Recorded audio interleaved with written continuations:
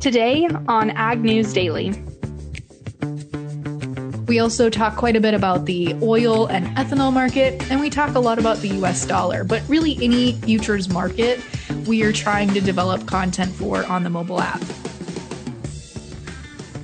Good afternoon, ladies and gentlemen. It's our final Ag News Daily episode of 2020. It's Ashton Carr, joined by Delaney Howell. And Delaney, it feels quite weird saying that it's our final episode of 2020. That's true. I guess I didn't think about it like that, but you're right. It is our final episode of 2020. We're taking a few days off here for the holidays and New Year's Eve and all that fun stuff. And quite frankly, we need a little break, Ashton. I think so. I think everybody needs a break, and hopefully they're getting one since we have back-to-back holidays coming up. But I am really just ready for 2020 to be over. I feel like we've been talking about it being over since it began, so I'm glad that it's finally here. I am as well. And speaking of 2020, I got some news wrong yesterday, Ashton. You actually were correct when we were talking about the new COVID package that Congress was voting on. You were correct. We hadn't seen an official vote as of yet. We actually saw that end up happening yesterday afternoon. So I was wrong. I want to apologize. Ashton, you were absolutely correct. There had not been a deal made as of yet, but they did pass it yesterday evening and sent it to President Trump for his signature. So we now officially have a COVID-19 relief package. Well, maybe that was just you speaking it into existence then. That's it. That was what it is. Yes, you're absolutely right. This document, if anybody wants to read it, is 5,593 pages long. I will be avoiding reading that bill, but it is available for public reading if anybody needs a little light reading during their holiday season. I don't know that I would call that light reading. That is a lot. I don't think so either. But, you know, if you're interested in it, it is public. Well, Delaney, we had a listener reach out to us talking about some new FSA loan stuff. And I had reached out to the USDA hoping to get somebody on the podcast, but with the holidays coming up, we weren't able to do so.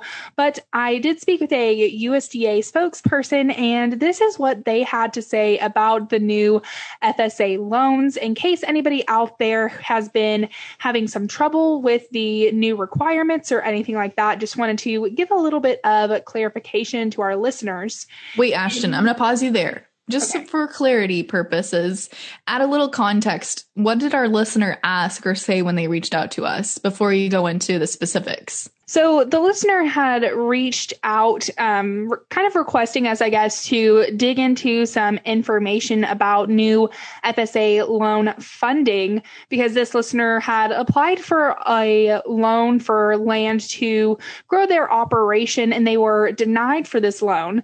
And they said that their denial letter said that as of November 6, 2020, Washington had passed new requirements stating that all FSA loan repayment must be made with 100% farm income, and that off-farm income cannot be used for farm loan payment. And it sounds like, and from that message and from when I talked to this USDA spokesperson, it sounds like a lot of folks were confused on this new verbiage. And so I just wanted to give some clarification to those who were denied and what they can do moving forward, and those who might be in the process of going through that loan stuff or loan applications, and kind of, like I keep saying, give some clarification. So in November 2020, FSA published written guidance that, among other items, clarified existing guidance regarding applicant eligibility determinations for farm loans. Specifically, FSA clarified guidance to aid loan staff in making determinations to ensure applicants' quality as a family-sized farm in accordance with federal regulations. And all recipients of FSA farm loans are required to be family-sized farms, and one component in making that formal determination requires an analysis of the applicant's farm business plan and farm income potential. Prior to issuance of the revised guidance, some loan staff interpreted the policy that to qualify for a direct farm ownership loan, an applicant's gross farm income needed to be twice the amount of the projected real estate annual installment.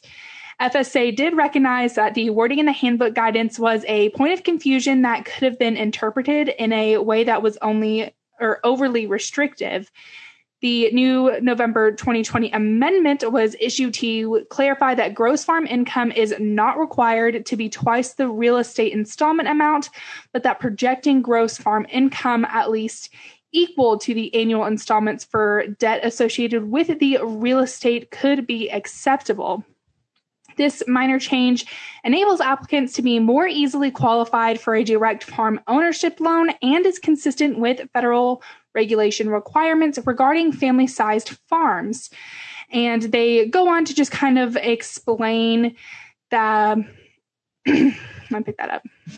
Do they give any clarity? Oh, wow, my voice is cracking. Do they give any clarity as to what they quantify as a family-sized farm? They don't necessarily say how big a family-sized farm or how big they recognize a family-sized farm. I think that's something that you might have to talk with your USDA service center, your local USDA service center about, but they do say that producers can visit farmers.gov/fund for the most up-to-date info on farm loans.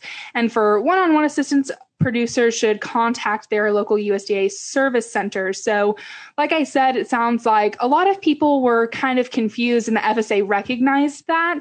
So if you do have any questions, definitely reach out to those resources. Yeah, absolutely. Because it sounds like USDA was confused, their workers were confused. So maybe our listener was rejected from a loan and maybe she shouldn't have been. So, yeah, and I think that they are kind of going through and maybe talking to those individuals on what they can do more, because we talked about that, but there are specific deadlines to apply for appeal options and whatnot. So get in contact with those local USDA service providers. Well, I want to switch tracks here just a little bit, Ashton. We're still talking about a government entity, this time talking about the EP argument or a discussion we've had quite a bit on the podcast, looking at dicamba lawsuits. We've now seen another group of environmental and farm groups filed a lawsuit challenging the EPA's latest round of dicamba herbicide registrations. This lawsuit was filed by the same groups whose lawsuit against the 2018 registration ended in federal court, vacating those 3 dicamba registrations on June 3rd of this year. The plaintiffs now have followed through with a 5-page filing in the U.S. Court of Appeals for the Ninth Circuit Court in San Francisco. And this new dicamba lawsuit basically echoes what happened in the previous lawsuit that vacated those 3 registrations, and argue that in the older lawsuit, the plaintiffs argue that the EPA broke its governing law, which is the Federal Insecticide, Fungicide, and Rodenticide Act, which it granted when it granted unconditional 5-year registrations for these 3 dicamba herbicides. They also say that they failed to prove the new registrations pose, quote, no unreasonable adverse effects on the environment. And once again, the lawsuit challenges and alleges that the EPA violated the Endangered Species Act by not consulting with the required federal agencies to ensure the new registrations wouldn't harm any endangered species or critical habitats. So this new lawsuit also challenges sudden decisions to disallow specific states' use of this under the special local need label. And so ultimately, this new lawsuit asks the Ninth Circuit Court to vacate the 2020 dicamba registrations and, quote, craft equitable relief to prohibit any continued use of existing, already sold, or pre-sold pesticide products. So we will continue to watch this story. It sounds like, the way I understand it, like I said, it's the exact same groups that filed this lawsuit back in 2018, same groups that did it again. It sounds like to me they're basically trying to throw something at the wall and see what sticks to try and get this these dicamba products overturned and banned again. Delaney, I also saw that, so I'm glad that we're on the same brainwave today, because I just think that this stuff is so interesting because they keep going back and forth, I feel like, so much with this. I don't know if it's ever something that's going to really end. No, I don't know either. I mean, I think at some point there'll be some sort of finality to it, but I don't know when that'll be. Well, Delaney, I just have one other piece of news that I wanted to share today, and it's a new propane farm incentive program. The program is sponsored by the Propane Education and Research Council, and the incentive program is a research program that provides a financial incentive up to $5,000 towards the purchase of a new propane-powered farm equipment. In exchange, participants agree to share real-world performance data with the Propane Education and Research Council. Qualifying equipment includes propane-powered industrial engines, generators, water heating systems, poultry, swine, and greenhouse heating systems, flame weed control, agronomic heat treating. Hang on, let me pick that up. And agronomic heat treating. Applying is supposed to be pretty easy on the propane.com website. So folks, if you're interested in giving some data to PERC and possibly being eligible for a new piece of propane equipment, definitely go check out their website. All right. Well, Ashton, I tell you what, I have just one other serious piece of news, and I've got a little Christmas fun facts for us for today. But my serious piece of news here is looking at Chinese demand. We saw COFCO, one of China's largest state-owned food processing companies, put out some recent estimates and announcements about what they think their demand will total up to be here in the 2020-2021 marketing year for soybean purchases. They said that due to the fact that they are ramping up their hog herd pretty quickly, as we've seen, and also due to the fact that they're making good on their phase one Chinese purchases, they are anticipating to see the country import 100 million tons of soybeans for this marketing year alone. U.S. exports, more specifically to China, more than doubled from years prior, and we are estimating that those will be at about 36 million tons shipped to China. They also noted that not only are they needing more soybeans, they are pushing the pace, pushing the envelope when it comes to soy crushing abilities in the country domestically. They're saying for the year of 2020, soy crushing rose to 92.6 million tons, up from 80.3 million tons the year prior.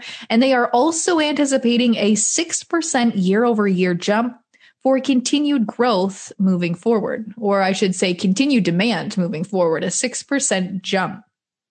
So we're watching that push very heavily on futures. We still saw futures continue their upward momentum into today. Ashton, what do you say? Should we talk markets first, or should I share my fun Christmas facts first? I am really looking forward to these Christmas facts because your Thanksgiving ones were pretty great. So I'm ready to hear these. Okay, let's talk about them really quickly before we talk markets. I think I've shared some of these before. It's hard to find new ones, I'm not going to lie, year over year. But I found some specifically here about candy, because many folks will be chowing down on some Christmas candy at their holiday celebrations this year. Candy canes and caramel corn and chocolate-covered cherries all have one thing in common. They're made of sugar, more specifically sugar cane and sugar beets, which we grow a lot of sugar beets here in the United States. More than 2 billion, with a B, candy canes are sold between the month of November and December. And the first historical reference in America to the candy cane dates back to what year, Ashton? Do you want to guess for us? Let's go 1912. I don't know. Okay, well, you're pretty close. You're only like a century off. The first candy cane dates back to 1847 when a German immigrant from Wooster, Ohio, decorated his Christmas tree with candy canes. So there'll be about 89% of people chowing down on candy at their holiday celebrations this year. Maybe a little bit less if you're not having a big festivity this year due to COVID, but there'll be candy consumed all over. And of course, Ashton, the most important thing here is that all forms of food, well, I shouldn't say all, but most forms of food come from agriculture. You know, it's hard to say 100% now because we do have some lab grown food, if that's what you want to call it. But most of our food that we'll be chowing down on this Christmas season will be thanks to agriculture. Absolutely, Delaney. Well, I'm all out of news for today, and I'm relishing in these Christmas facts. So what do you say we get over to the markets? Let's do it. And everybody can enjoy a little candy cane snack while they're listening to the rest of today's podcast. But kicking things off here first in the corn markets. March closed up 3.5 cents today to close at 4.43.5. The East down just 1/4 cent to close at 4.19 3/4. In the soybean pits, the January contract up 4 today to close at 12.47 1/4. The March up 2.5 to close at 12.50. In the Chicago wheat pits, the March contract up 5.75 cents to close at 6.17. The December up 2.75 to close at 6.18.5. Hopping over into the livestock pits, a little weakness today as the February live cattle contract shed $1.20 to close at 113.45. The April down $1.05 to close at 117.65. In feeders, the January contract shedding 72.5 cents today to close at 139.90. The March down $1.25 to close at 141.87. Lean hogs a little higher today as the February contract closed at 66.02, up 10 cents. The April added 2 pennies to close at 70.02. And rounding on our markets with the Class 3 dairy milk futures. January up 75 today to close at 16.38. The February up 75 as well to close at 17.20.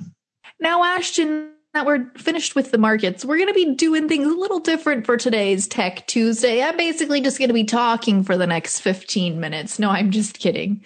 You had a great idea, Ashton, for today's Tech Tuesday interview. A lot of companies, it seems like, were also celebrating the holiday season a little bit early. So we were scrambling to find a last-minute Tech Tuesday episode, and you said, why not talk about your new Trader PhD mobile app?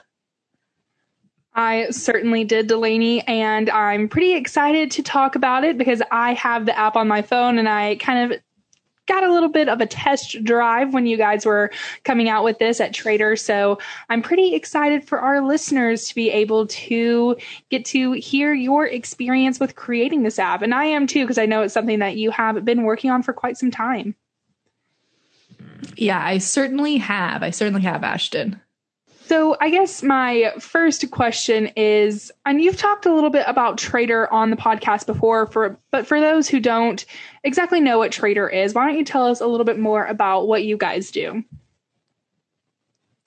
Absolutely, Ashton. This is a little weird to be in the hot seat, but Trader PhD is an ag marketing company. I joined the company at the end of April of 2020. So just, right before everything shut down for COVID. It was good timing, but our founder, Chad Toyne, reached out to me and, knew I had a background in markets and agriculture and asked if I would be interested in joining his company, which was, again, a small ag marketing company in West Des Moines that honestly I'd never heard of. Asked if I would join the company as their chief marketing officer to help them develop all of their communications, but more specifically this mobile app, which we'll get to here in just a minute. But Chad, our founder, started the company back in about 2012 originally and officially in 2015. So he's been working in the trading scene for about 30 years and has a passion for the numbers side of things. He grew up on a farm as well in Coon Rapids, Iowa, I believe, and liked the production side, but definitely liked the numbers side more. And I can relate to that. I didn't like the numbers side, but I didn't really like the production side either. I think I liked the people side of farming.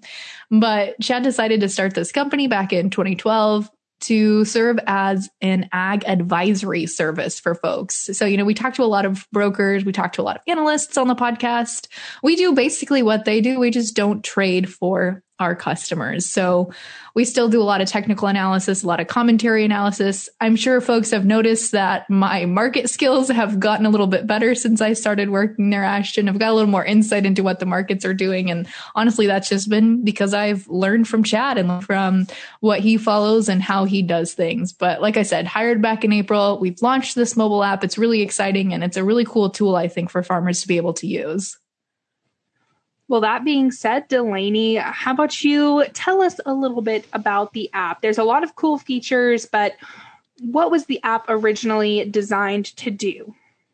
Yep, that's a great question, Ashton. So before the mobile app launched, our service, which is basically just a subscription service, was sent to our subscribers via text messages and cell phones broadcasts. We call them broadcasts, but they're basically 4-minute long audio clips, maybe 1 to 2 to 3 times a week, depending on how the markets are moving. And again, this is Chad's analysis. I've been helping kind of fill in some of the gaps now as well, but our analysis basically of where the markets are, where they're headed, maybe some really specific signals such as buy and sell signals that we will issue. Those all get compiled into our broadcasts.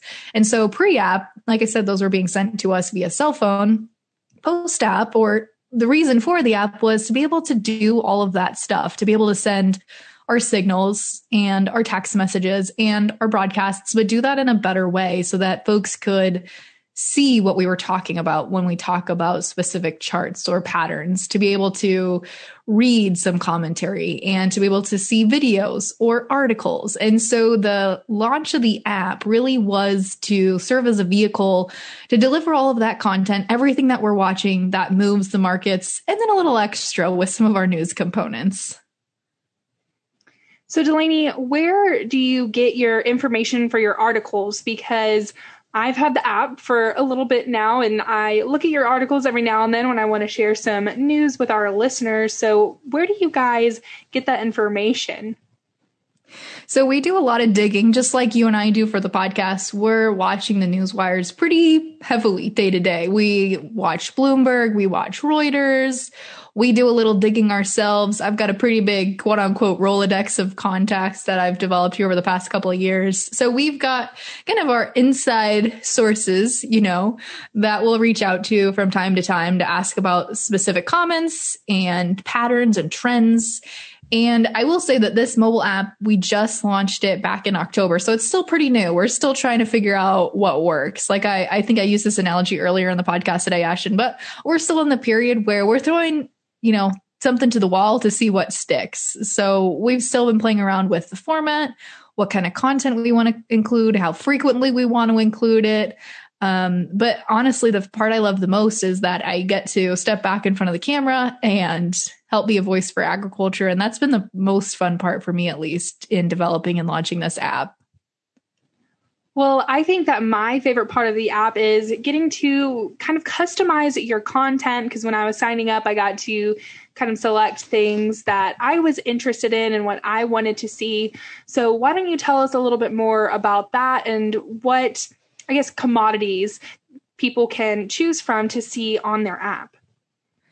That is such a great question, Ashton. You're very insightful, and I'm glad you asked that. And to be honest, we have not staged any of this. This is all just kind of a free-for-all interview today. But you're right. We did really focus on user experience when we were developing the app. So Chad and I sat down with our web team and said, hey, here's what we do, but here's what we want this app to be able to do for our customers. So to answer your second question first, we basically cover any commodity market that is traded on the futures board, except the water futures market. I know that's a new one. We probably won't get into that one, but basically any futures commodity, any energy, currency, metal, all of those we cover from time to time. Our primary focus is, of course, your big five when it comes to the grains: soybeans, corn, wheat, live cattle, feeder cattle, and hogs.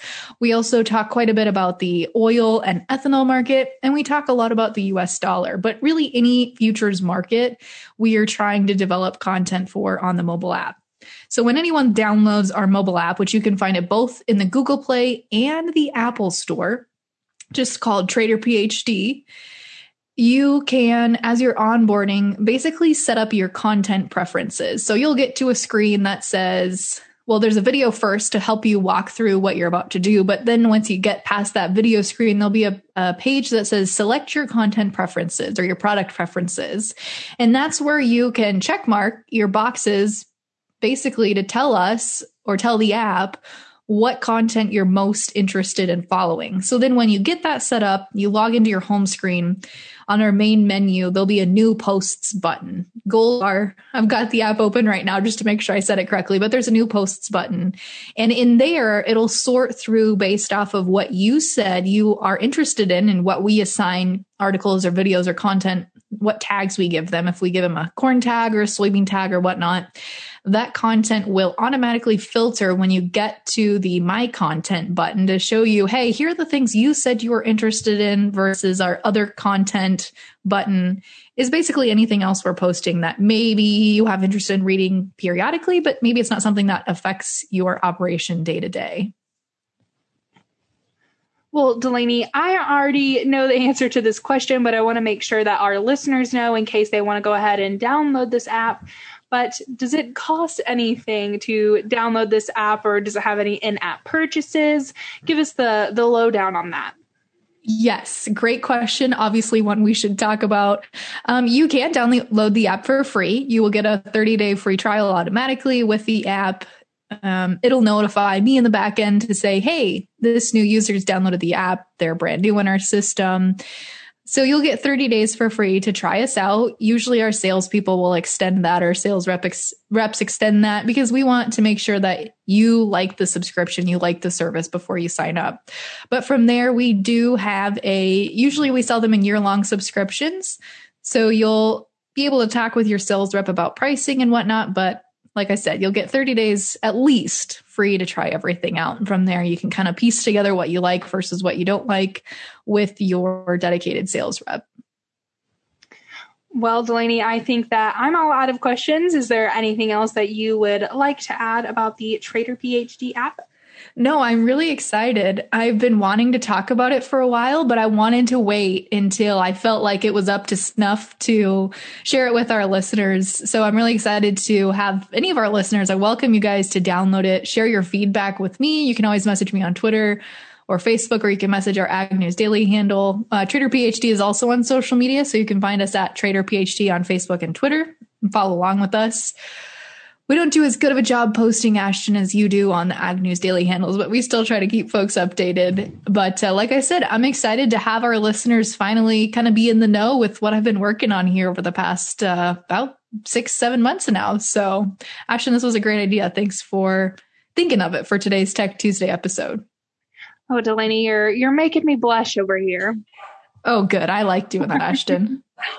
Well, Delaney, for the folks who want to listen to any past or future Ag News Daily episodes, we're going to have a lot of great content in January of 2020. So folks, be sure to come back once the new year starts, and you can listen to any of those episodes on agnewsdaily.com. Or like Delaney said, you can reach out to us on social media at Ag News Daily. With that, Delaney, should we let the people go? Let's let them go.